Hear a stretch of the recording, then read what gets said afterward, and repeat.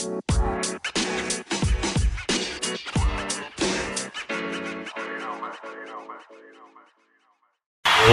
and gentlemen, now entering the basement wing in at 237 pounds, he is your host, the man in the mirror, Jordan Tyler Wallenberg.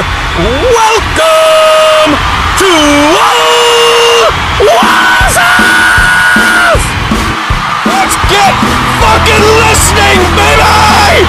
Yes! It's me. It's your man. It's your main man. It's Old Waltz, and I'm back with you. Episode number 59. That's right. 59. 5-9. We're coming your way. We got a fun show coming up. Before we get there, let's do a couple things. Let's say thank you. Thank you to you guys for coming back and listening every week. I appreciate all of you. I appreciate all the listens. And just thank you guys so much. I appreciate it to the end of this earth. Also, we're doing the housekeeping. If you guys could, please rate, review, comment, subscribe, and share. Share it with everybody. And finally, let's talk about what's happening on the show. We got a new guest this week, Dean, with the Tailgate Foodie, the man behind the Tailgate Foodie. Him and I have a great conversation. We talk about his business, the Tailgate Foodie. We talk a lot about sports. We have a great time. That's going to lead us off. Then we're going to talk Genesis. We're going to talk some college basketball, the Flyers, my passing thoughts, and then we'll go wrap that thing up. So without any further ado, let's get into it. Joining me now, we got kind of a cool new guest this week. A man by the name of Dean Johnson is joining us. He is the man behind the Tailgate Foodie. I'm going to let Dean kind of explain to you all that they do here so I don't butcher anything. So first of all, Dean, thanks for joining us. And yeah, just start us off. Tell us what the Tailgate Foodie is. Sure. So hello, everybody.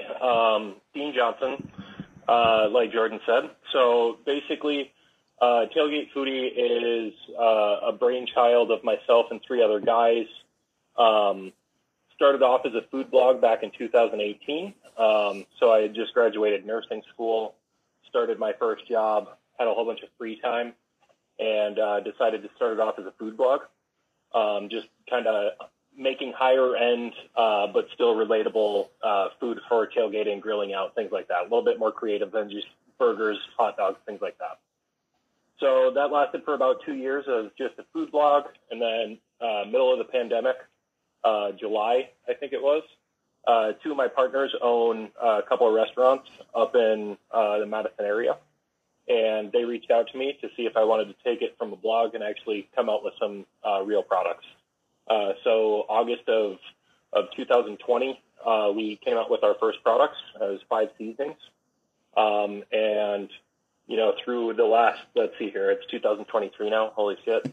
So over the last 2.5 years, we've come out with a fair amount more products.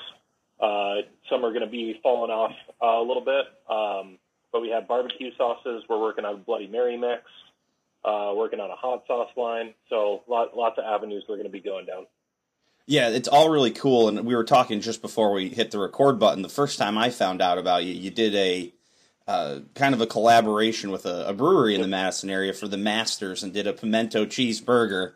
And I've since kind of stolen that idea from you, and I've done that plenty myself. So obviously you must be a big sports fan. You said you love golf and you love the Masters. Where is that kind of where the inspiration came from to do something like this? Yeah, and I've always liked cooking food. I always tell people when I was growing up, it wasn't necessarily that my parents were either good or bad at cooking. They just made us be a part of the cooking. So at a very young age, I really enjoyed grilling. I really enjoyed just working in the kitchen. So I would say probably like 2 years before starting the food blog, my brother got a smoker, and we just dove headfirst into smoking food. And yeah, ever since I was younger, watching football on Fridays, small town. I'm from Darlington originally. So small town, football town, growing up on Friday nights, every Friday night, every Saturday we'd watch the Badgers, and every Sunday we'd watch the Packers.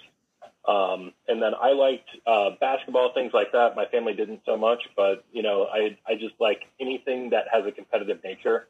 I can pretty much get into.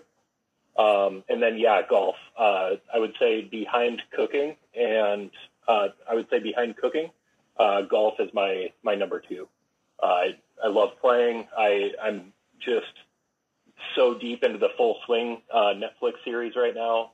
I'm excited to throw on the Genesis Invitational this weekend, and then get into the Masters here in a couple months. Yeah, I just started the Full Swing. I was on a plane last night and watched the first episode, and my wife's like, yeah, you watch it first, see if I trust. I'm like, yeah, you might like it. You'll have to give you a chance. So hopefully by the time this pod's actually out, we're recording on Friday. It comes out on Monday, or Tuesday rather, Sure. So hopefully by then I'll have a couple more in. What have just been your thoughts on that while we're kind of talking about it? I absolutely love it. They couldn't have picked a better year to start following with Live Golf and PGA. And I personally, I don't dislike Live Golf. My favorite golfer is also Dustin Johnson, so that helps ease into liking Live. I've watched a couple on YouTube. It's fun to watch. They're still really good at golf. Yep. I have no ill will, or I'm not in the comments talking shit about guys making some bang for their family. No, it's not my thing.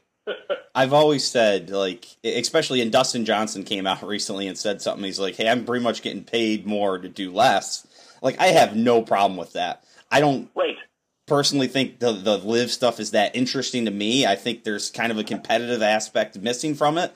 But, like, if the guys like Dustin Johnson are going to be, like, honest about it and, just go and be like, hey, I'm doing this because it's a great financial situation and the time constraints are less, I got no problem with it. The guys like Patrick Reed obviously rub me the wrong way that are, they're over there trying to say how great it is and it's going to revolutionize golf. It's like, come on, man, just let it be what it is and just do it. Exactly. I'm hoping that in 3 to 5 years that Live Golf and the PGA can still be really competitive against one another, but in a fun way, where almost like Ryder Cup-esque, where, every 4 years the top Live golfers take on the top, 10 or so PGA golfers. I think that'll be fun. Yeah, that could be really cool. So you mentioned you had just graduated nursing school and you kind of got started on this. So still doing that, or you're full-time into the Tailgate Foodie now? Yeah, so I quit nursing September of 2021. So I've been doing the Tailgate Foodie for about a year and a half now, full-time. It just got to be a full-time nursing job on top of a full-time side gig. I was putting in, I would say, roughly 75 to 80 hours a week.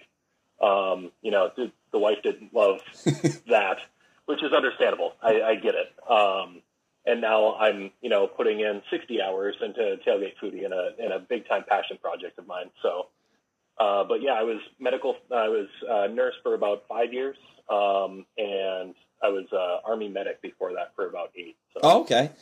Medical field for a long time. Gotcha. You had the background from your time in the Army. You said Army? Yeah. Yep, Army. Yep.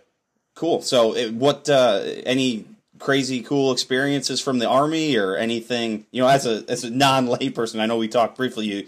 You were on a podcast where it was military kind of based, so I've got none of that like good reference point there, but... Oh, you're fine. I mean, I joined on my 17th birthday, so I had to get all the parents' signatures on it and everything like that to even sign up. I got deployed when I was 19. There was a huge deployment that went out of Wisconsin that a lot of people remember in 2009. It's like 3,300 people. So we went over there for a little under a year, right around the Baghdad area. So Okay. I worked on a prison encampment and then also went out and did some missions, but also worked on our FOBs, in our FOBs hospital. So a little bit of everything. One of those things, I've been out since 2013, so 10 years this year. I'm incredibly happy to be out. Things have changed a lot in the military, but I'm incredibly happy with the people that I got to meet, all of the scenarios and situations that, kind of drove me to be this entrepreneur, because a lot of vets that get into entrepreneurship do fairly well because of things that were instilled in them through military work ethic. They don't stop until the job's done, whether that's putting in 80 hours a week or what it is. Yep. So very, very good experience. Wouldn't change it, but happy to not be going over anywhere anytime soon anyway. So at the end of the 8 years, did you ever consider making it a full-time career, or were you always ready to get out? No, it was, so having joined on my 17th birthday, it was literally my entire adult life till I was 23. So it was a big life change for me to get out. I had extended my contract actually initially to get deployed again, and then that got taken away for much bigger things that are way out of my pay grade. Yeah, it was a really hard thing for me to do to get out actually. Just life happened and I saw an out and didn't feel it necessary to extend another 6 years. Mm-hmm. Yeah, you always hear like the transition is kind of so can be so difficult for some people just because of the structure of, and again, it's coming from someone with very little experience, obviously. Sure. Yeah. You just hear people talk structure, and then you kind of get out into the normal people world, and it's kind of like everybody's out here acting all willy nilly, doing whatever the hell they feel like. Yep, it's a wild, and it's funny because, like I said, I've been out for 10 years now, and there's still some times where I'll be out doing, normal everyday things that I'm a civilian now too. Like there isn't a difference between you and I anymore. And there's still little things that just frustrate the hell out of me. And I'm like, why don't you just do it this way? It's so much easier. Quit being a shithead. And in the military, there are times where it's like, this is what you have to do now. And don't ask questions, which is wild to me now. Like I like questioning things, but man, yeah, it's a different world even a decade later. Mm-hmm. Yeah, I don't know if I don't think the military. I don't think I would have cut it. First of all, I'm too big of a pussy, and second of all, anytime someone tells me to do anything, my first reaction is, well, why? So I'm guessing I made the good decision in not pursuing that path in my life. I always tell people, some of the funniest people that you'll ever meet in your life, for military-wise, are drill sergeants. They're absolutely hysterical. They'll be yelling at you in your face, but if you're not the one being yelled at and you actually listen to what they're saying the most off-the-wall, hilarious stuff.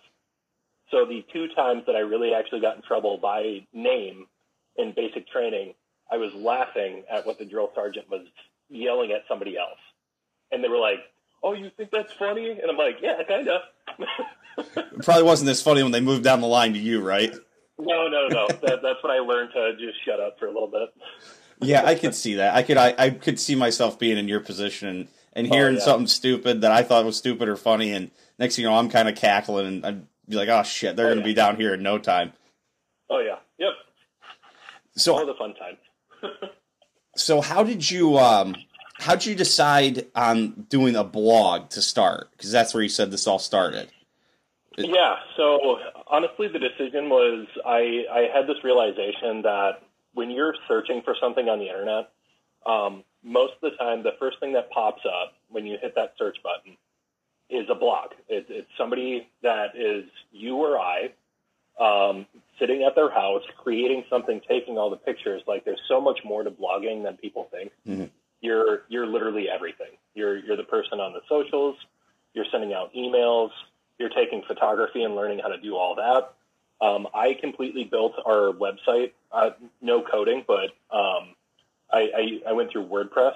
I don't know what I'm doing. Mm-hmm. I learned.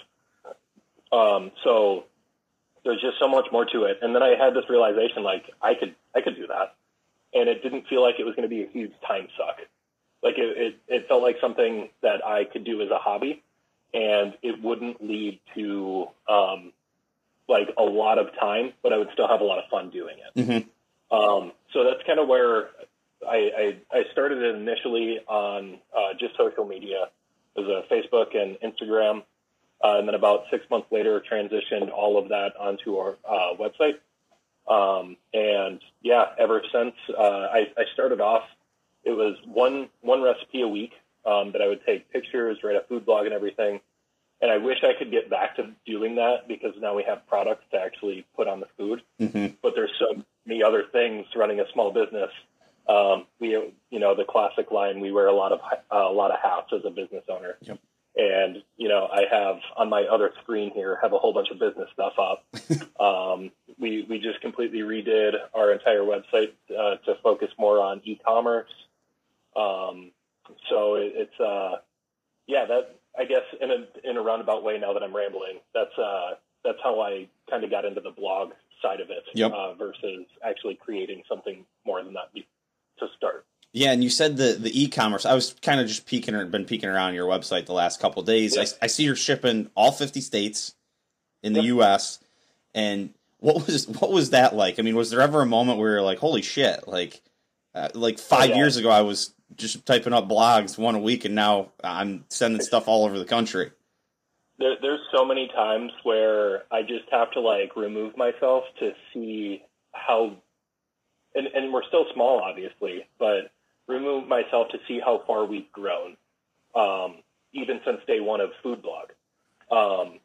Seeing the website statistics, people are still coming to our Food Blog and reading posts that I did 4 years ago. We're sending, like you said, we send stuff to all 50 states. We're heavily involved with Etsy, Walmart.com. We're on Amazon Prime. So there's a lot of times during the Christmas season, there was one time we sent 1,500 gift boxes in a single day so that gets sent to an Amazon warehouse, and then they distribute it from there. So we made all of those in a single day. There was 3 of us just slamming away. We were there for 12 or 13 hours. I think I saw your Instagram post of that. It was just a room full of boxes. Just boxes, yeah. So we learned from last year, clean the boxes up because it gets annoying. However, sometimes that's not as important as building the actual gift boxes and getting those out to the proper, we can deal with the boxes later, that's fine. That was absolutely wild how many, it was feet high. It was probably 8 feet high. It was insane. But yeah, taking a step back, we actually, around the Masters, we actually sent a guy in England. I didn't put rules on a giveaway for Instagram, and a random guy that I chose, of course, was from South London. And I was like, damn it. But we sent it to him. He loves the stuff. He still interacts with us on social media. So we're as far as England, people have, my favorite story that we have as far as where it's gone in the world. We were doing a Christmas show down in Lake Mills, and somebody bought the box, and they were like, do these ship well? And we're like, yeah, where are you shipping it to? And I can't remember the country, but it's in Africa. It starts with an M, and their son is a contractor. Okay. And works over in Africa, and they just built their own barbecue over there. So they're sending Wisconsin-made, barbecue seasonings over someplace in Africa. That's really cool. Yeah. So that was such a cool story for them to share with us. Yeah, it's funny.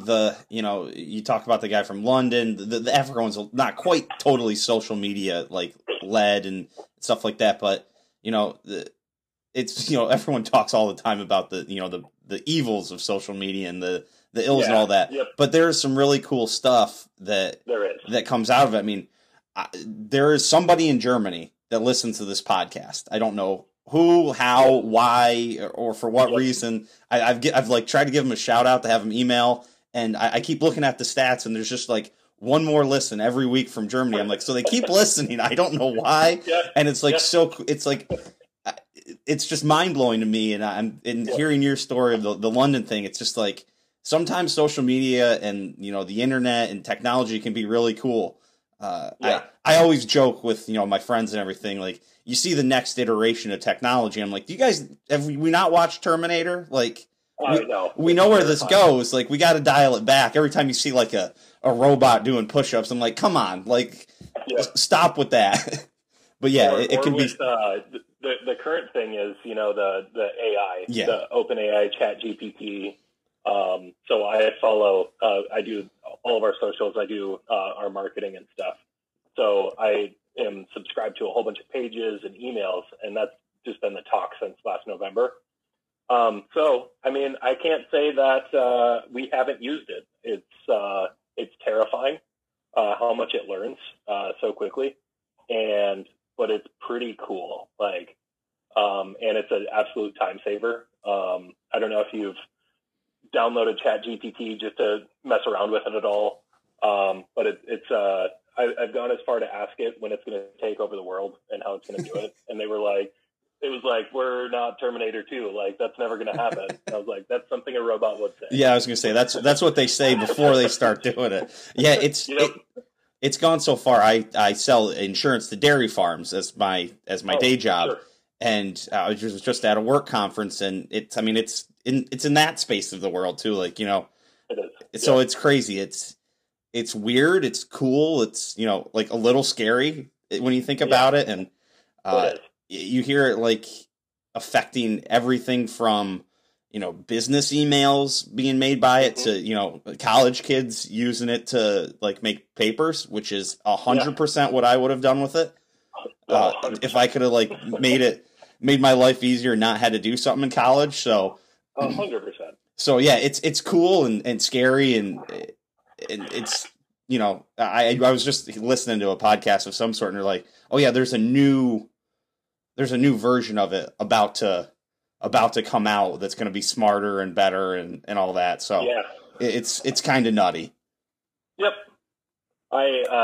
The Bing, the search engine, now basically has their own AI where instead of, you can either search like Google, or you can open up this chat form of Bing where it will send you to things that make your life easier, like sellables that they're releasing. I think they either have or it's coming out in the near future.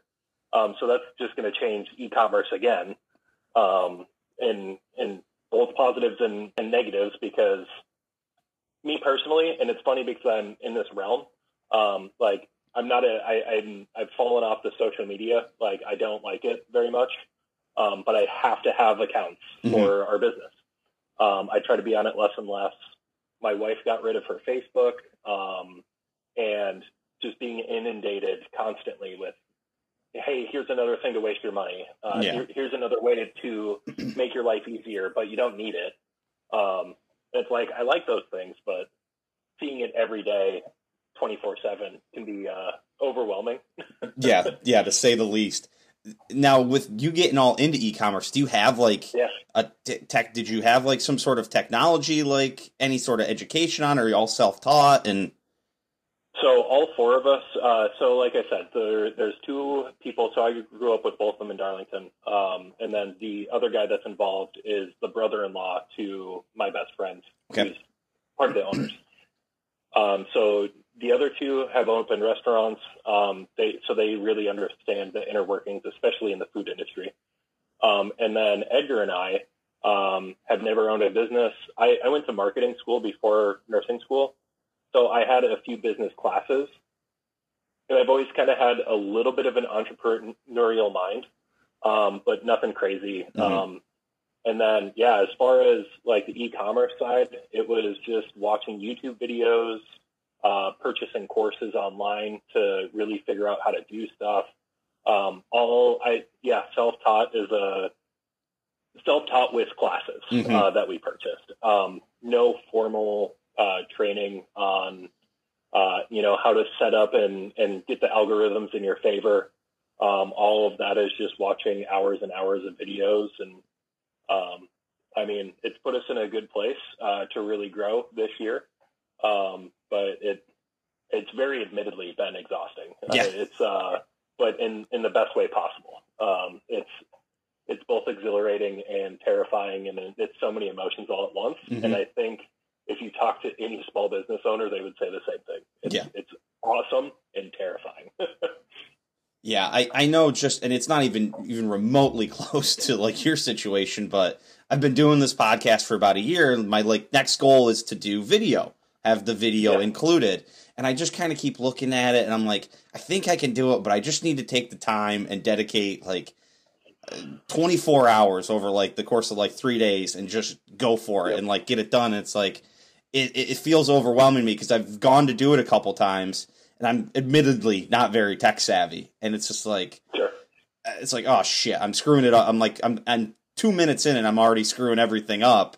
So I can only imagine what the e-commerce, scenarios and things and the trial and error that you guys have probably had to go through to kind of get it rolling. Yeah, absolutely. I will say for your case, just do it one time. Mm-hmm. Once you get over that single time, you'll figure out so much. Even if you just do have somebody come on that you're going to have a podcast with, hit record, even if it's just garbage. You don't have to put it anywhere, but you'll learn so much from that single time of doing it. Yep. And you can grow from there and fine tune it. And then when you think that you've perfected it, you're going to find so many things that you don't like. Yeah. It'll just continue to perfect. Which that shows a passion for what you're doing. So people appreciate it. Mm-hmm. So what, for the future, what do you got in mind for the future at Tailgate Foodie? I mean, you said you're getting into the e-commerce a lot. Is there anything else on your guys' mind, and expansion or stuff like that? Or, just one step at a time with the e-commerce at the moment? Definitely one step at a time, but also we have to think big picture on goals that we set when we first started the company. So a couple goals and we like to think real big. We want to be a national brand. We want to be a household name in that backyard barbecue tailgating world. Kind of be the people that, we're going to a Badger game. Let's go grab the Tailgate Foodie's Bloody Mary mix. Have that on hand. Things like that. Mm-hmm. So we're taking steps. Well, e-commerce is right in our, up in front of us, and that's what we're doing right now. In the background, we're definitely taking some steps to grow nationally within distribution and stuff like that, not just sending from our shop. So definitely growth, and still, just honestly, we're such a young company still that there's going to be some mishaps that we hit, and that's okay. But just learning from those and trying to hit those goals. There's a few things that internally that we just talk about that I won't talk about, but as far as this year, we're throwing our hat in. There's a barbecue sauce and seasoning competition called the American Royal. Okay. So the American Royal barbecue competition is something that a lot of people in our world know about. So it's down in Kansas City. It's one of the 3 biggest barbecue competitions in the United States. So in the spring, they do a seasoning and sauce competition. So we're throwing our hat in there, seeing how we rank within that with 5 of our seasonings and all 3 of our sauces. So that's one thing we're doing. We're in talks with some big hitters in the state of Wisconsin. That would be really fun to pair up and do some teaming up with. Let's see here. And just like I said, furthering and solidifying our product line with the Bloody Mary mix, with the hot sauce line. It's kind of more of our short-term thought process. Yep. So you've mentioned a couple of, we're kind of going to switch gears here and talk some sports now. You've mentioned a couple of your favorite, you mentioned, I think you said the Packers as well as the Badgers here a couple times. Yep. A lot going on with both of those teams. What are you feeling for, let's start with the Badgers. Luke Fickell coming to town, bringing in I can't think of his name, the offensive coordinator from North Carolina, who's a real, wide open, spread it out, get the ball moving. This is about the biggest fundamental shift that Wisconsin football has maybe ever made. So are you excited? Man, looking at other college sports or other college teams, this is about as big of a switch as you can possibly do. There isn't other than like, we'll say like Army or Navy deciding to go full on pass mode, like this is about as old school football to new school football as you can, like one extreme to the other. Mm-hmm. I love it. I also love Jimmy Leonard. And I think they did him a little dirty. Mm-hmm. But I honestly think that we needed to get out of that because he was still kind of part of that Barry Alvarez tree. Yep. And I think we needed to get out of there. And the fact that Luke Fickell has Big Ten coaching experience, he still has that defensive mind and has openly said, like, we get what this, especially they understand recruiting. They understand who they have on their team right now has been recruited as a running team. And then that they're going to have to implement passing into a running team scheme and then transition from there. So I'm excited. I think it's a great change of pace. A lot of old heads in the game hate it. And that's fine. They just want the old school football. I genuinely think that in 3 to 5 years, we could be, putting our name in with those top 4. I really do. Yeah, I think it's a great play. And, I'm not that old. I'm 31, but you've seen enough shifts in different sports, whether it's basketball, really adopting the 3, or, college football has just almost exclusively gone to, shotguns and spreads with a few notable exceptions. And it always felt like, the Big Ten in general and, Wisconsin specifically have always kind of been a little resistant to that. So, when someone makes the change, like you said, the old heads are upset or pissed off, like that was inevitable at some point, right? Like at some point you had to pull the Band-Aid off because the type of football Wisconsin played just it's a dying breed.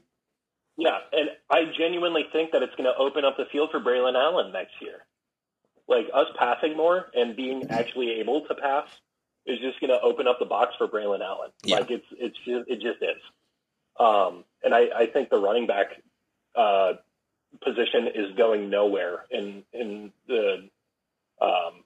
Wisconsin football in a good way. Like I think it's still going to be tried and true. Mm-hmm. I think we're going to get some of the best running backs still.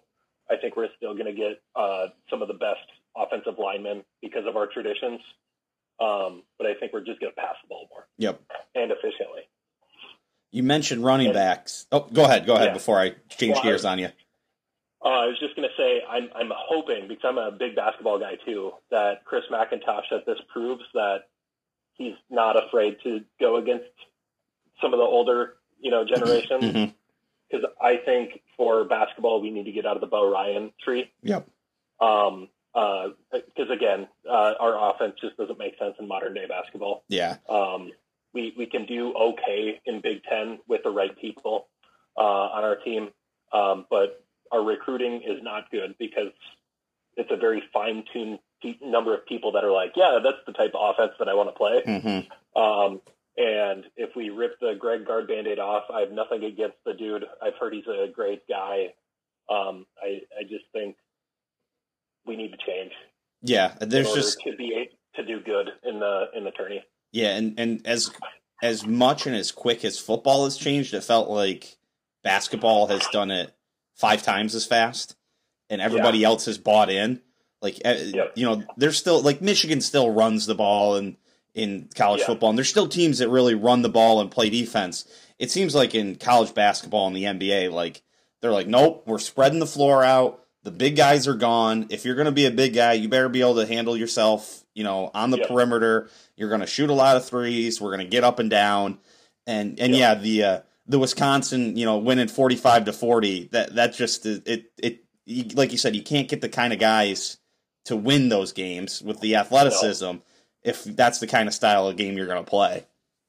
I went to that Illinois game a couple weekends ago, and it was the saddest $80 I've ever spent in my life. The score was 3-2 after 5 minutes of the game. Oh, I saw some of it. I didn't see it was quite that bad for the first 5 minutes.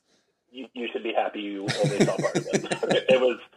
I was with a whole bunch of people that love college basketball, love the Badgers, and they weren't willing to leave the game. They were like, we paid for the tickets, we're going to stay. And me and one of my friends were like, can we just please leave? Like, we'd feel bad if we left, but this is so bad. But, yeah, I mean, I'm still, tried and true. Love the Badgers still. So. Yeah, sports are a weird thing. Especially like guys, we like hook up to a team when you're 5, 6, 7 years old, and I've had this conversation with my brother a bunch. He was a big Pittsburgh Steelers fan. He's like, I don't know why I just don't go and decide to like the Patriots. I don't know why I have to hate them. Like, I should just decide to be their fan. But he's like, I can't. And it's like, you should just be like, oh, you know who's going to be good this year and fun to watch? We should like that team. But no, we're all too stubborn and like set in our ways. And like, nope, we're going to endure 25 bad years for one good one. Yep. I would go as far to say that our IQ is pretty low. I'm not gonna. I at least won't disagree with you on my end here. Yeah. So the other football team here in Wisconsin, we're mentioning running backs. We just redid Aaron Jones' deal with the Packers today. Yeah. I don't know if Rodgers is in total darkness still at this point, or if he's emerged from that. But what is it, Friday? I think he's out now. Is he out? So hopefully we have some sort of decision coming. As a guy who I like Rodgers, I think he's been a good quarterback.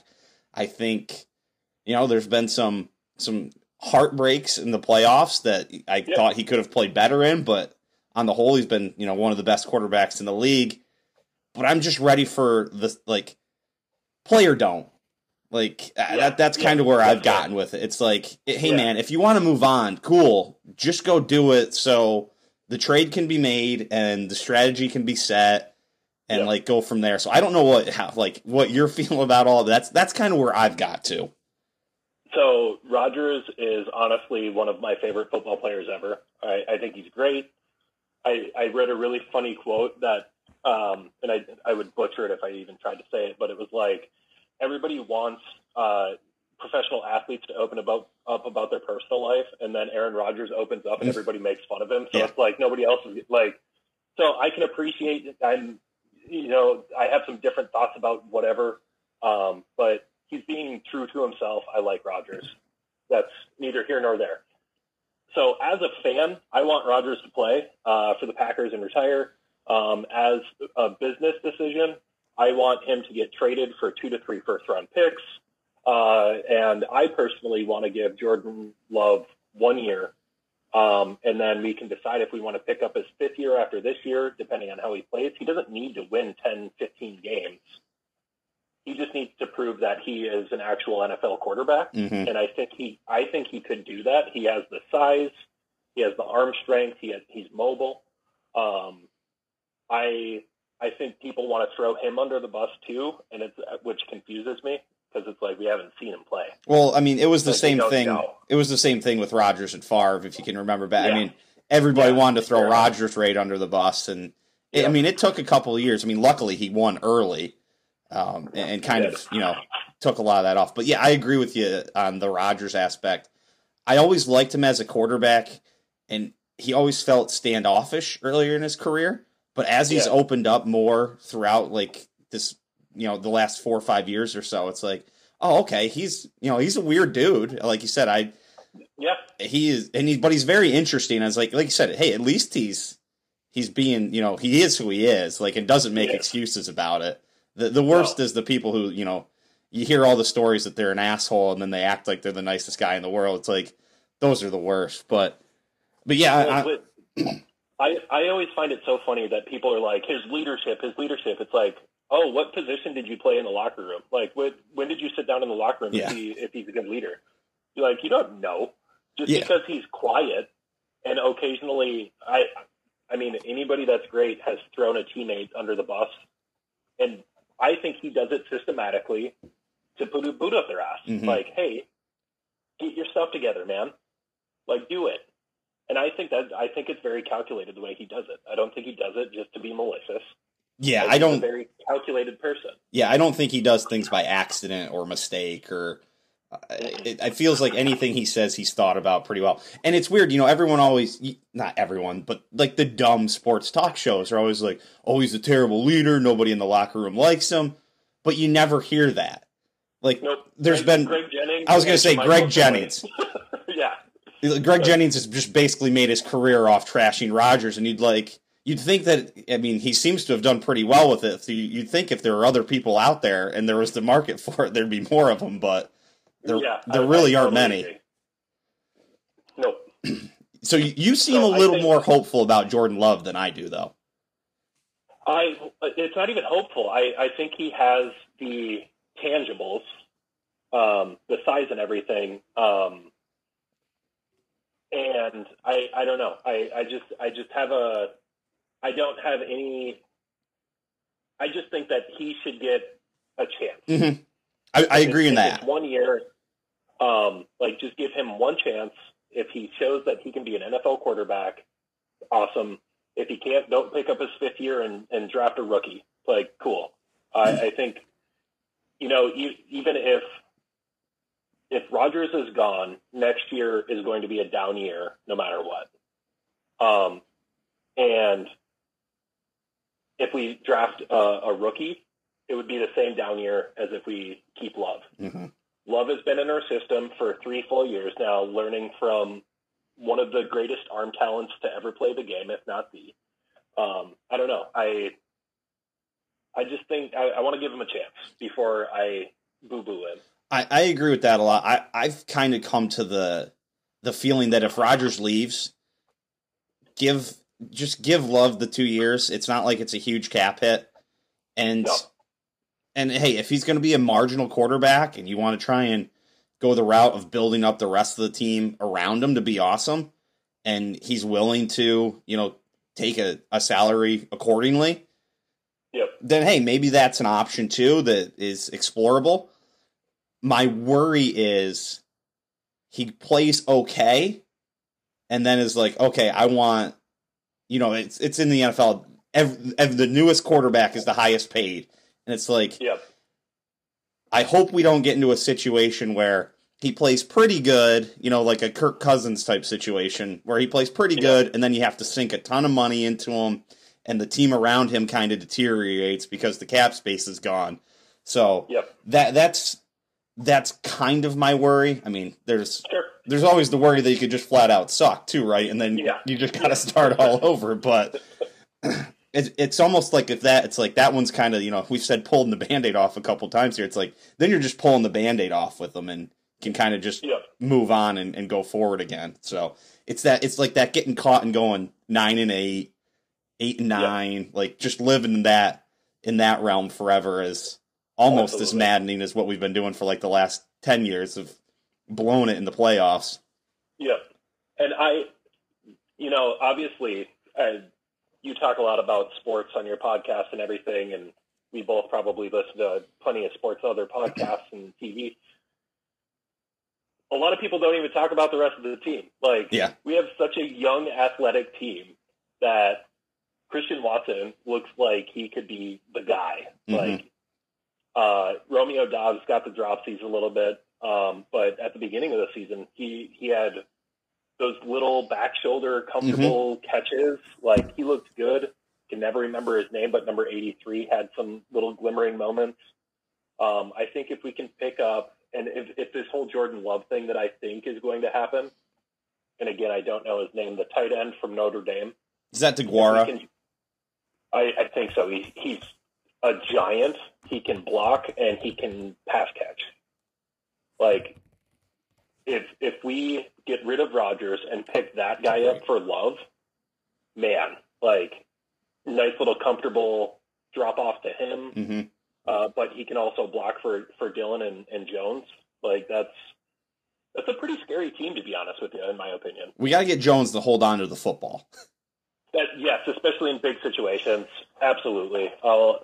I love that guy, but just there's so many things that we're taught in high school. Like, hey, put the ball in the outside hands.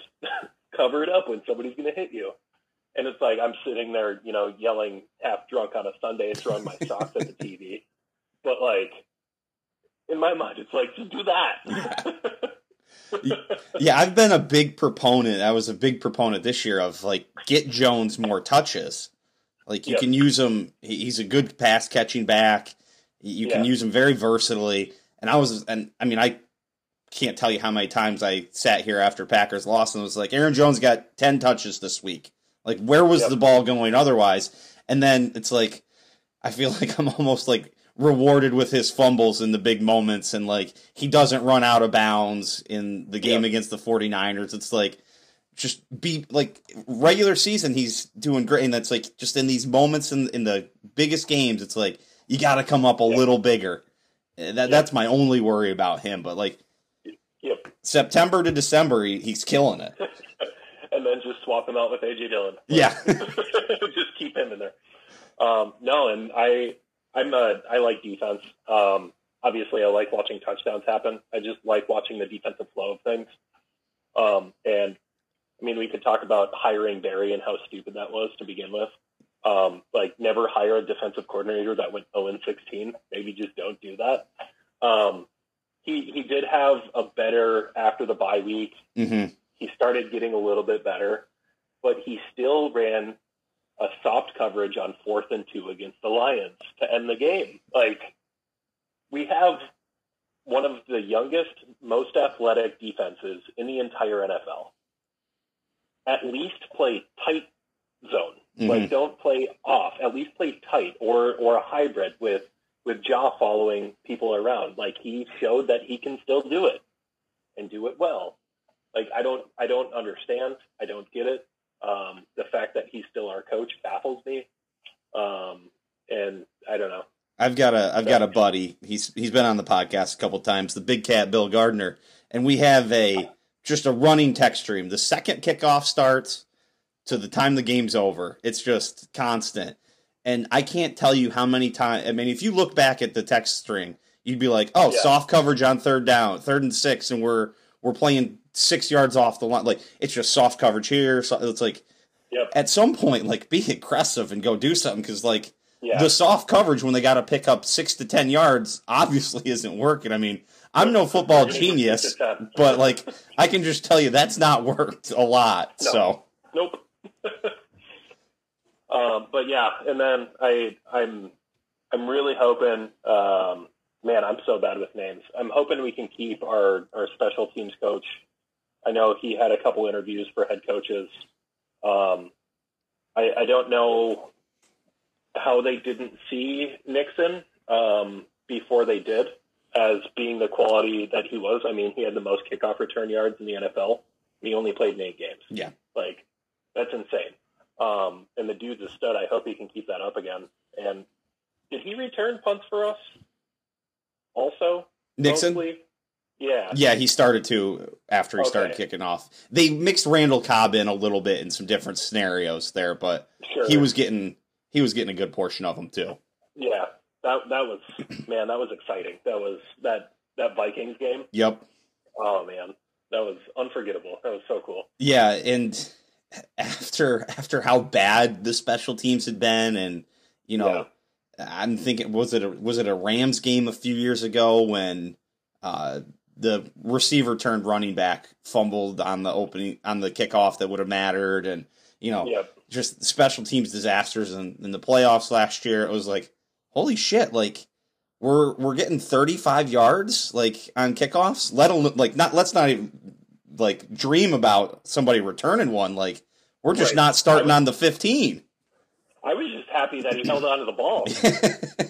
My wife and I, every time that the kickoff would happen, we'd be like, probably going to fumble this one, huh, Mari? It's like, I can't believe that the stick-to-itiveness of the Packers organization sometimes. Like, I think they're a little bit on the extreme of keeping people a little too long, like investing a little too much thought and like, oh, we spent a third on them, we need to keep them.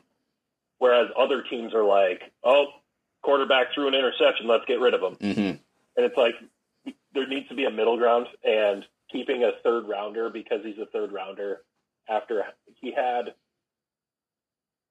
3 less fumbles than he had catches last year. Not a good ratio there. Not great. Like, what are you doing? But I mean, I think it's going to be moving forward. really talented team that hopefully doesn't underperform. Yeah. Yeah, it's when you talk about the thing you just said about the Packers there, I've always like kind of thought to myself, is there like a little bit of like not having an owner?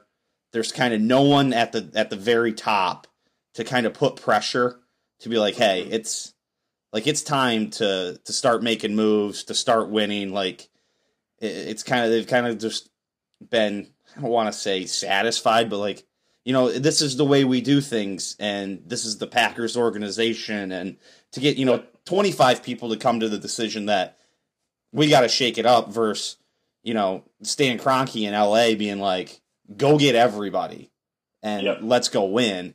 There's just very different, and the Packers are so unique in the not having an actual owner thing that I wonder about that. Love that aspect. Yeah, I love that aspect of being owned by the people. But yeah, I think we've not been able to get amazing free agents because of that. Having Jerry Jones schmooze Odell Beckham Jr. and bring him down on his personal jet and just schmooze. Like, we don't have that capability. Mm-hmm. You don't have that guy that's like, yeah, we can pull some strings a little bit. And I'm so torn with it, but I understand both sides. I would say I'm 70% wanting an owner. But it would have to be the right person, I think. Yeah. Because you still, there is a lot of tradition that I love about the Packers, and you don't want to mess that up. But yeah, I think if we want to be Super Bowl contenders in and out, loosely, Patriot style, we need somebody overarching that can actually pull the strings properly. Yeah, it's a tough scenario because you kind of got to be crazy to want to do that. Like, to come in and be like, yeah, I'll come in, and who knows if, like, the league would even allow it to begin yet. You'd have to be nuts, I think, to want to do it, because, God, who'd want to be like, oh, yeah, I'm going to go be the owners of the Packers, the people's team, like you said, and I just don't know that there's someone crazy enough out there to want to. Mark Cuban. Yeah. So it'd have to be somebody really nuts, right? Yep. But yeah, I'm excited for both of those seasons. I will say that due to the Packers kind of flipping and flopping this year, I've always been a big Bucs fan, but I got to watch more of their games and got further into kind of the inner workings of the Bucs.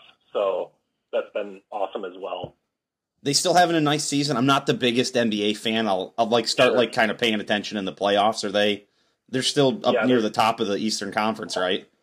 Yeah, they're 41-17 still. Giannis is, putting on another potential MVP year. Brooke Lopez, of all people, is having Defensive Player of the Year. Like, last night he shot 72% from the field, made like 5 or 6 threes, and had 4 blocks.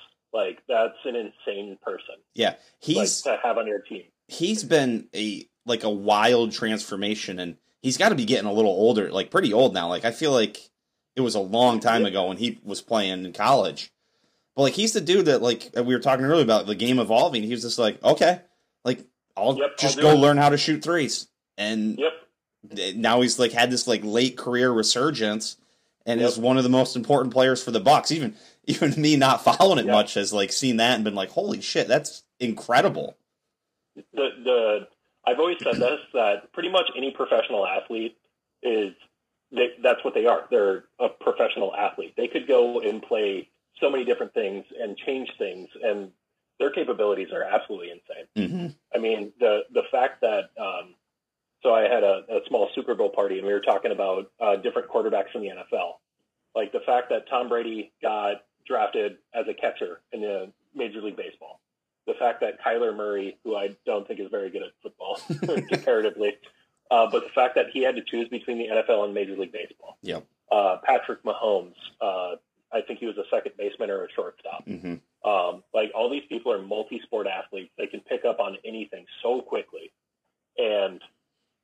seeing a 7'1" dude just like transform from late 2000 or early 2000s big man. Yep. Just filling up space, 7'1", probably pushing 300 pounds, to a dude that can, I think he's shooting over 40% from the three right now.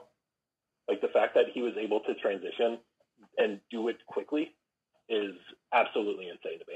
Yeah, he started his career in 2008 with the Nets. Wow, so 15 years. Yeah, so, I mean, that is a long career, and like we said, basketball was, a totally different game. I mean, 2008, 2009, 2010, those were like the Lakers and the Celtics with, Paul Gasol, who was, I mean, he shot free throw line extended, and he was really spreading the floor doing that at the time. Yeah. And I mean, the Celtics had, big baby, they did have big baby Davis coming off the bench, but Perkins was like their big man. Just a big dude taking up space in the middle, and, to come into that and transfer, what seems like seamlessly from the outside. I mean, I'm sure it was far from seamless, him doing it. It's pretty amazing.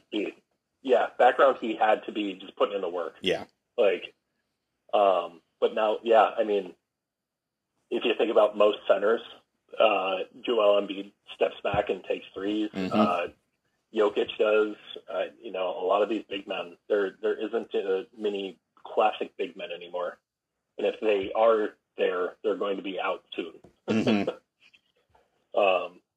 But yeah, watching them has been super fun. Like I said, and what we've talked about a little bit, it's February. I was just looking at where I can get a golf membership. Yep.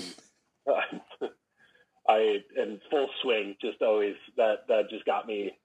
I was like, I need to get a golf membership this year. Yeah, it's definitely this like stretch of golf that we're in right now. You get, Torrey Pines, Pebble Beach, kind of as football season's going, the Waste Management in Phoenix, Super Bowl Sunday, and then they play like Riv, and then they go to the Florida Swing after this. It's just like, it just makes you want to play golf so bad. And, up here in Wisconsin, we got to wait a little bit yet before we can get out there. But yeah, it's a fun tournament coming, kind of setting itself up today. I mean, if I just pulled up the leaderboard, you got guys like Colin Morikawa, John Rahm, Max Homa, Rory McIlroy, Tommy Fleetwood, Scotty Scheffler. Like that tournament at Riv looks like we should be in for a good weekend here and have some fun stuff going forward. Yeah, and Tiger finished off his round yesterday super well. Mm-hmm. I don't know how he did today. He looks like he had a rougher day today. He shot 74 today. So okay, so 2 over. Yeah, one over, 3 over today, 1 over total. He is going to be on the cut line, so he's going to be kind of squeaming. Oh, cut line's even, so he looks like he won't make it. Gotcha. Unless something changes. I've always really liked Ricky Fowler. He's just fun to watch, and watching him, his downfall was really like just he wasn't doing anything. It was terrible. Yep. So seeing, I don't know if you watched the Waste Management and Open at all. I did. Yep. But that dude's swing has changed so much. It's wild. Yes, and the fact that he threw in a hole-in-one was super cool. Yeah, and it seems to be paying off for him. Like his ball striking, strokes gained has really come up. I will say the only good thing about his downfall is a good friend of mine is a huge Ricky Fowler fan, so that led to some great ammunition over the last 5 years that we got to really rag on him pretty good. So there was one positive that came out of it. So our buddy Coach Slanovic, he really got slammed by us a lot the last few years. Oh, that's good. Yeah, so I'm super excited about that. I am really excited that the live players still get to play in the majors because, like I said, huge Justin Johnson guy.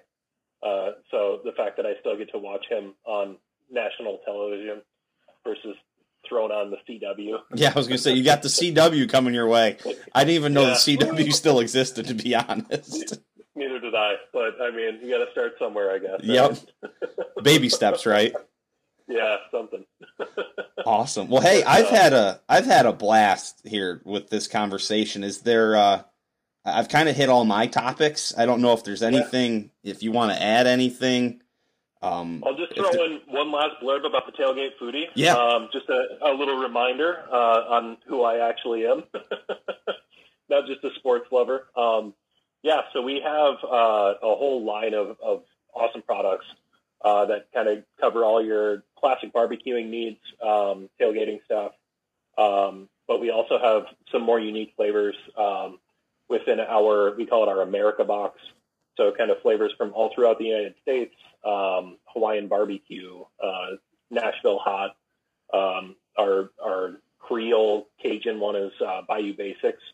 Our barbecue sauces we just re-released. So we were out of them for close to 7 months. So we were making a transition from a big old glass bottle to this awesome squeeze bottle. Oh, nice. That is, I didn't realize how lazy I was until I got that. It's like I can no longer deal with not a squeeze bottle. Like being able to just pop the top and squeeze the barbecue sauce while I'm making ribs or throwing it on a sandwich and not just dump barbecue sauce all over the place. It's a game changer in all honesty. It's awesome. And then we have hot and spicy seasonings, international stuff. Like I said, if you follow us on social media at all, you'll be able to keep up with kind of our product development and stuff like that. I like to keep people updated on kind of timeline of when new things are going to come out. And my last little spiel, couple cool things that we do, in my opinion, is on our seasonings. There's a QR code. Everybody knows and loves QR codes again.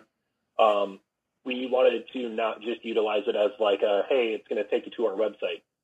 Yeah, so that QR code on the side of the seasoning will take you to a cookbook for whichever seasoning that we have. Like I said, I like to kind of break tradition a little bit with my recipes, so it's going to be some creative but fairly easy recipes. And then let's see here. Yeah, like I said, just follow us on social media. I really like keeping people updated. Our head of production, Edgar, he also has a page that he's very active on, kind of shows you the ins and outs of the business side, where I do all the pretty pictures and everything like that. So it's kind of a fun combo of social media that you can watch to really see what we're doing behind the scenes and for everybody else as well. Cool. And that's tailgatefoodie.com, right? And then the tailgatefoodie.com, and then pretty much every social media follows suit as the Tailgate Foodie. Cool. I will give you a little pump. I loved your combinations throughout the NFL playoffs, like taking like a signature thing from each city and kind of mixing it together. I thought those were really cool. So if people go look at that was a cool thing that I thought throughout the thing. I was kind of interested to see when those would pop up each week. Like, oh, what's he going with this week? Like, what's the combo? So those were cool. Yeah, thank you. The mashup is what we call it. There you go. That's what it was. That's going to be a thing moving forward we're going to do with a lot of other things. So I like being creative in that way. And then, I'm super excited for I'm hoping to get out to actually go out and tailgate more this year, running a business that we do a lot of sales and stuff on weekends. Takes away my capabilities of actually going to games. But I'm hoping that I can dive back in and we can have some more events kind of showcasing our stuff and getting out to the games and showing people what we can do. Yeah, that sounds like it'd be awesome. So, yeah. Dean, I appreciate your time today. I had a blast doing this, and if hopefully you thought it was all right, and you consider coming back in the future. Great. So, 100%, Jordan. Awesome. Well, ladies and gentlemen, Dean Johnson with the Tailgate Foodie. So, thank you very much, Dean. Yeah. Genesis Invitational at Riviera. John Rahm is on a heater, ladies and gentlemen. The dude has got it going on right now. He wins and becomes the #1 player in the world again per the OWGR. 65, 68, 65, 69 this weekend. He wins by 2 over Max Homa, another dude who has it going on. It was a fun Sunday. It was a fun tournament in general. Sunday was fun. Rahm and Homa were going back and forth with each other. Excuse me, I just knocked my mic over. Don't mind me. Homa and Rom going back and forth with each other, as I said. We're going to keep that in. Just fuck it. And it was enjoyable. Like, it was a fun. It looked like after the 10th hole that Max Homa had it. He tied it up, and it looked like it was his to lose, and then Jon Rahm makes that bomb on 14. He just seems that when he wins tournaments, he seems to make a long bomb somewhere. I don't know what it is. If he just knows something about long putts that we don't, but he makes a long bomb. Like, it feels like. It's totally anecdotal. I'm thinking back to his win at the U.S. Open where he makes the long bomb, but it just seems like he does it when he wins golf tournaments, is make that big long putt. And then he just absolutely stuffed that one on 16, the par 3. Be frickin' right. And it felt like Homa just didn't have the total A game coming down the stretch. And, you know, that's what you need to beat Jon Rahm. And I've talked in the past about when Homa gets in contention, he usually closes. And I've mentioned this with Rahm, too, I think. He's getting to the point, Homa this is, that he puts himself in contention so much that he can't win every one of them. I've said that about Rahm, too. When you put yourself into the contention to keep winning on the PGA Tour, like Jon Rahm is, like Max Homa is, you just can't win every one. Eventually, you got to come in second. Jon Rahm has, flirted around with that. Maybe not doing that, but because in in 2023 for Jon Rahm, he's got a first, a T7, a third, and a first. That's a run like few other. I'm gonna not fucking go there yet and be like, well, this is Tiger-esque. Like, give it a couple weeks. If he's still doing this come April, we can talk. But this could all end in a heartbeat. So, and Homa playing great too. His 2023 T3 first, T39 second. So, not bad. Not bad. But yeah, a fun tournament. Cool course. I know there was some discussion in a group chat I'm in that maybe Riv is boring. I don't see it that way. I think it's a fine course. I don't think it's the greatest course in the world, but I think it works just all right. And where is the money list? I saw this today. Jon Rahm has earned $9.8 million this year on tour. 6 events, $9.8 million. He has a scoring average of 67.2. Scotty Scheffler has a 67.9. 67.2. He's only shot in the 70s 3 times in 24 rounds. 6 events, 6 top 10s, 3 wins. That dates back into, last calendar year, the money list. But $10 million in 6 events. He's going to play in 14 more. That's pretty nutty. Max Homa's won $6.2 million. I mean, $9 million would have won the money list not too long ago. Crazy the money. Big Cat, he goes T45. Played a couple of good rounds. His round on Thursday and Saturday were really good. His rounds on Friday and Sunday were not so much. Sunday, a lot of stats show his ball speed and swing speed falling a little bit. You have to wonder. He's hinted that maybe he plays more than just the majors, but, he's gearing up to play all 4 majors this year. He only played 3 last year.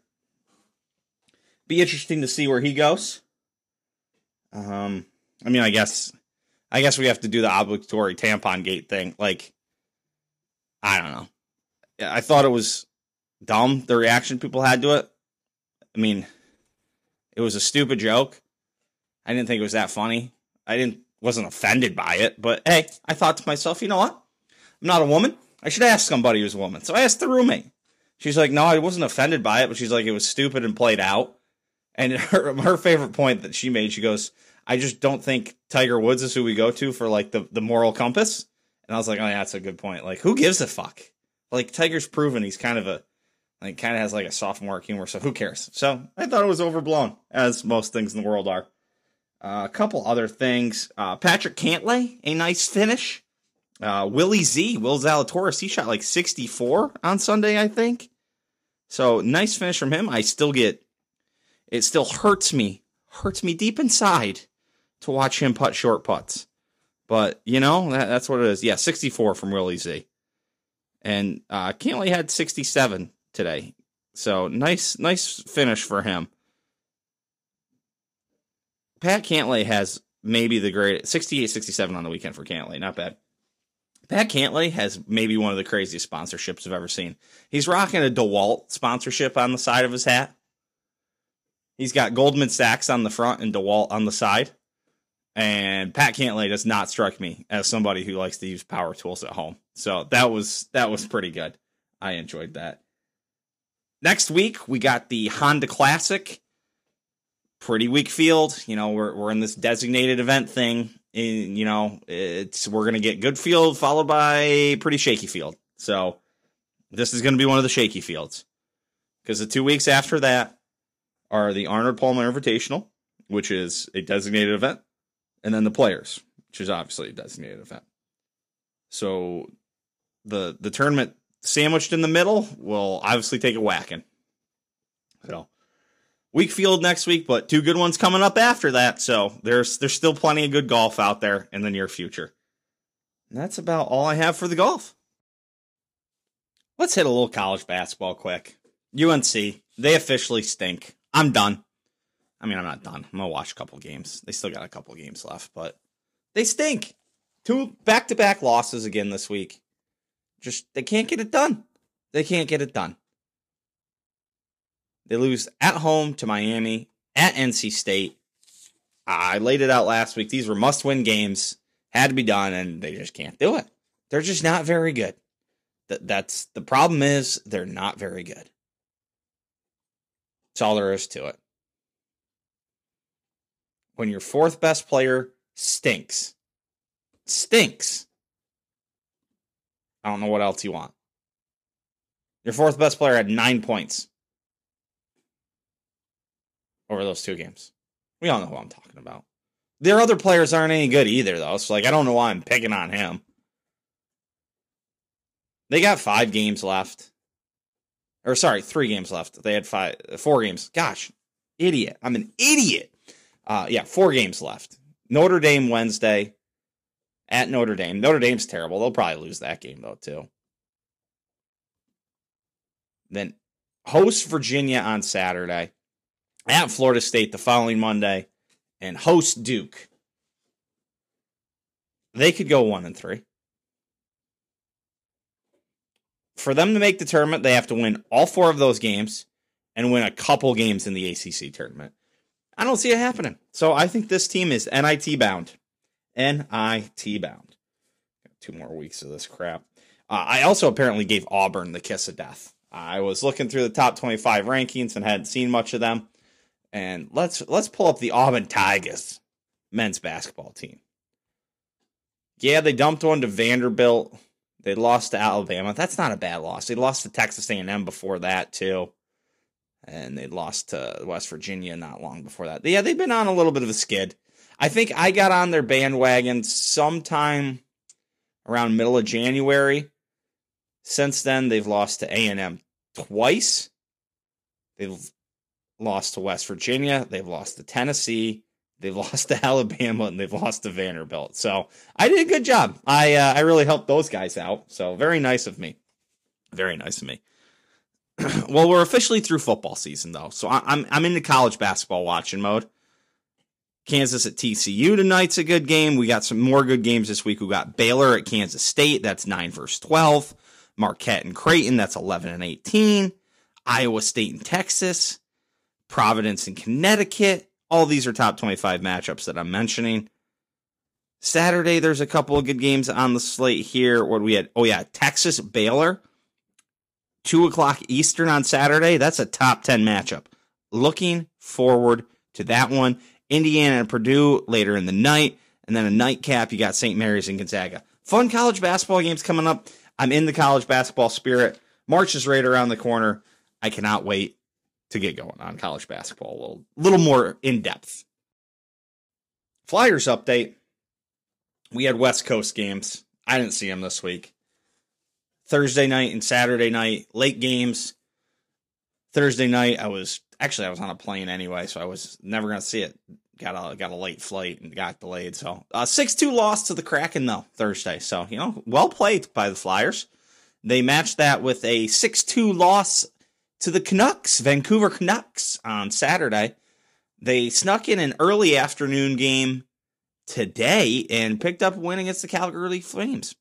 They have one more late night game on this road trip over on the west side of the continent. You got to say continent because it's not just the country here, the continent, with the Edmonton Oilers tomorrow night. That game starts at 8 Central Time.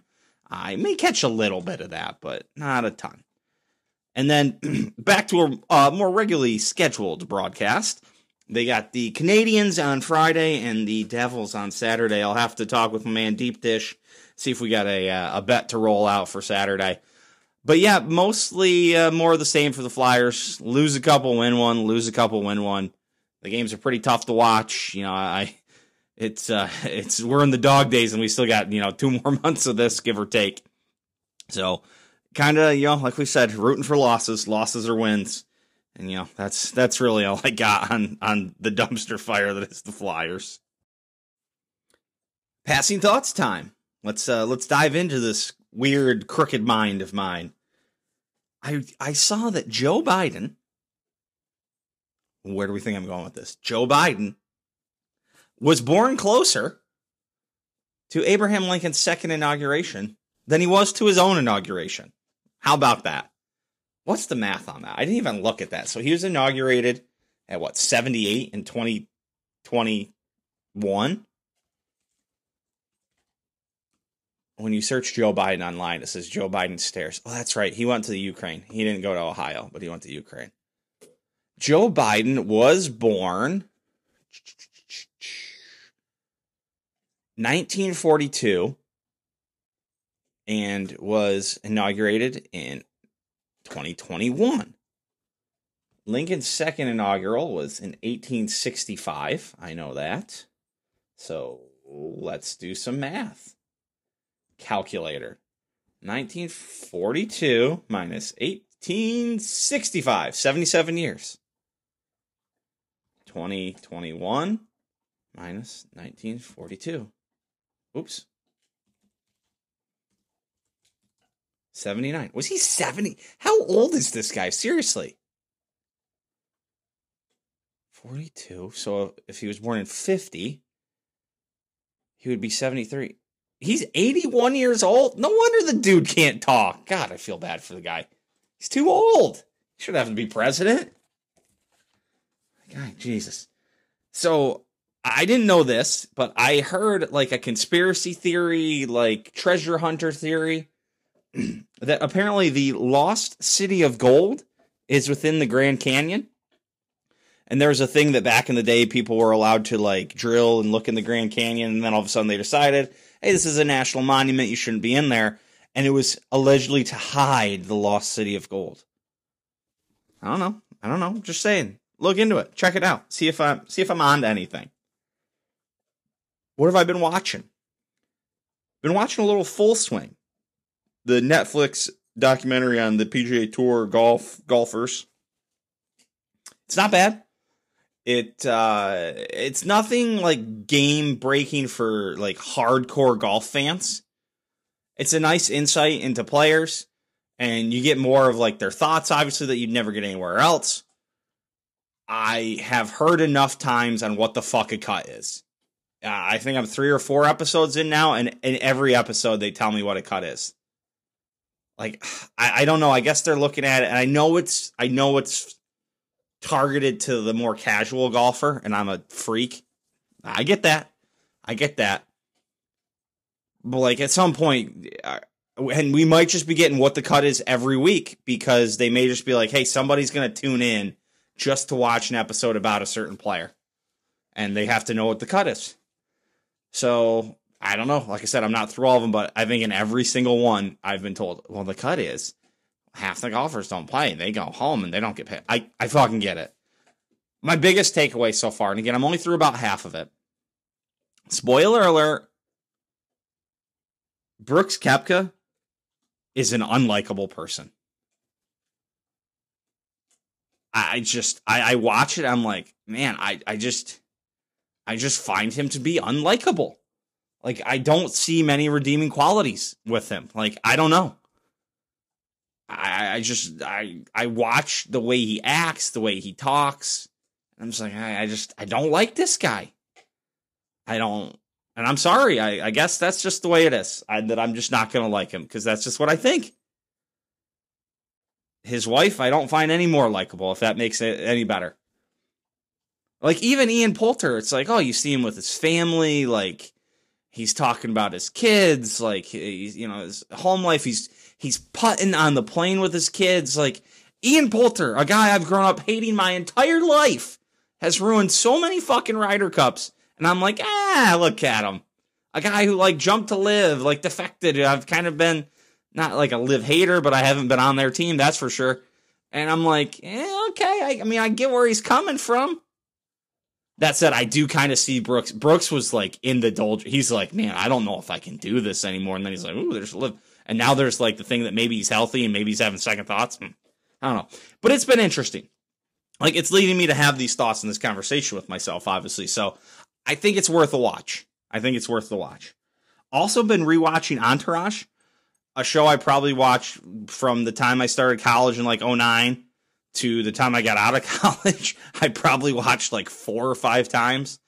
I think I maybe watched it 1 or 2 times since. I probably haven't watched the show in like 5, 6 years. I was wondering when I started it, and I've kind of thought about starting it in the past and never have. But I was wondering what I was going to think of it. Like, as I've grown, 6, 7, 8 years older, like, was that kind of humor still gonna be funny? And hey, it's stupid, it's sophomoric, but hey, it's still pretty funny. And like, it's still a pretty fun show. It's 30 minutes. You don't have to think too fucking hard. You can kind of watch it. It's a good treadmill show. It's my treadmill show right now. I need 25 minutes worth of treadmill show. It's a perfect one. You watch a whole episode. It's great. So I've had a good time. I'm debating when I'm going to stop. Because I'm not watching season 7, that's for sure. Like, I'm not watching 7 and 8. 7 especially sucked. 8 they did the best they could. But I'm not going there. So I don't know if I'm just going to stop after 5. Because I think that would have been the best place to end the show. It's 5. He gets his job back. Everybody's happy. They're back in LA. That said, 6 isn't a terrible season. So like 6 is worth the. I think 6 is still a fun watch, but then you don't leave as satisfied. If I can't remember how 6 ends. Maybe 6 isn't as bad. Is 6 when he runs off with the chick, or is that the end of the show? I can't remember. I think that's the end of the show. But 6 isn't a bad season to watch.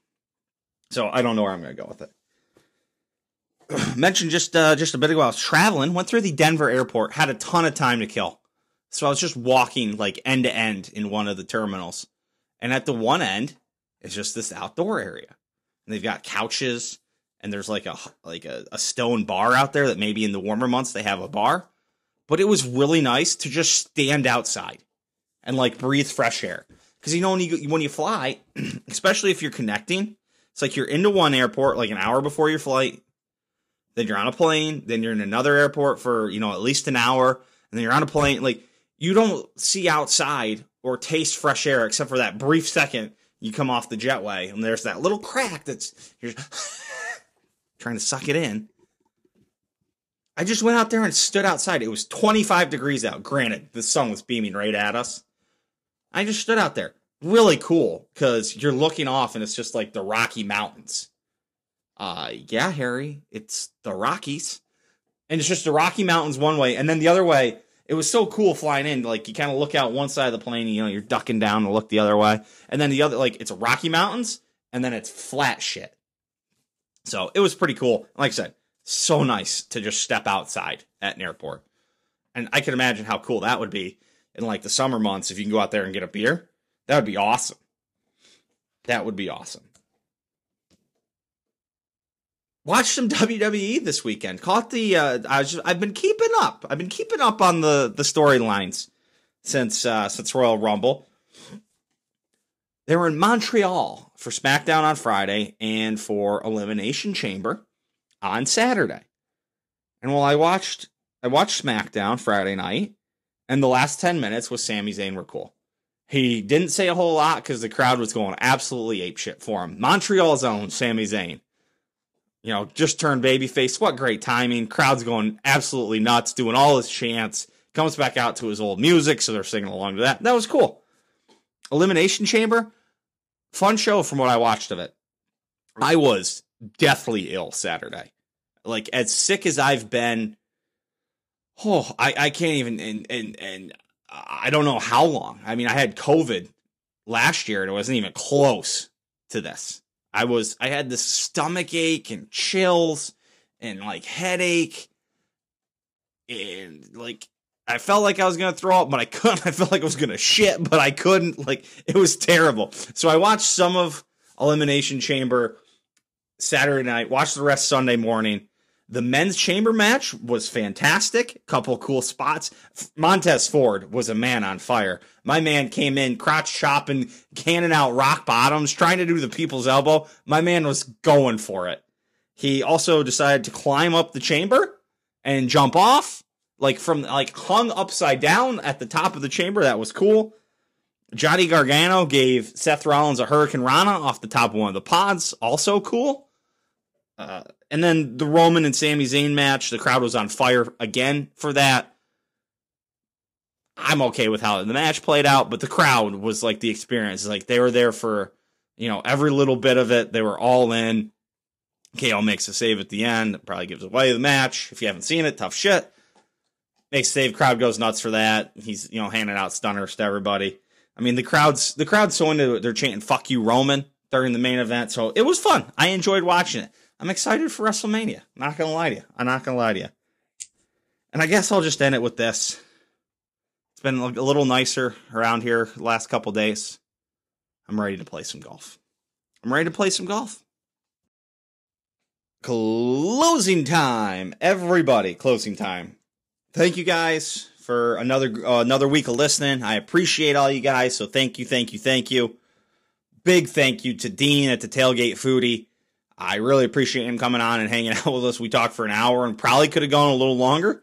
I kind of cut him off. My iPad was about to die. I thought I'd had it plugged in before we'd started our conversation, and I was worried we were going to get going. I was going to lose everything. We had such a fun conversation, so hopefully he's available to come talk to us again in the future, because I had a great time. So check out his stuff, TailgateFoodie.com. You can find him on Instagram and everything like that. He's got some good stuff. Check it out.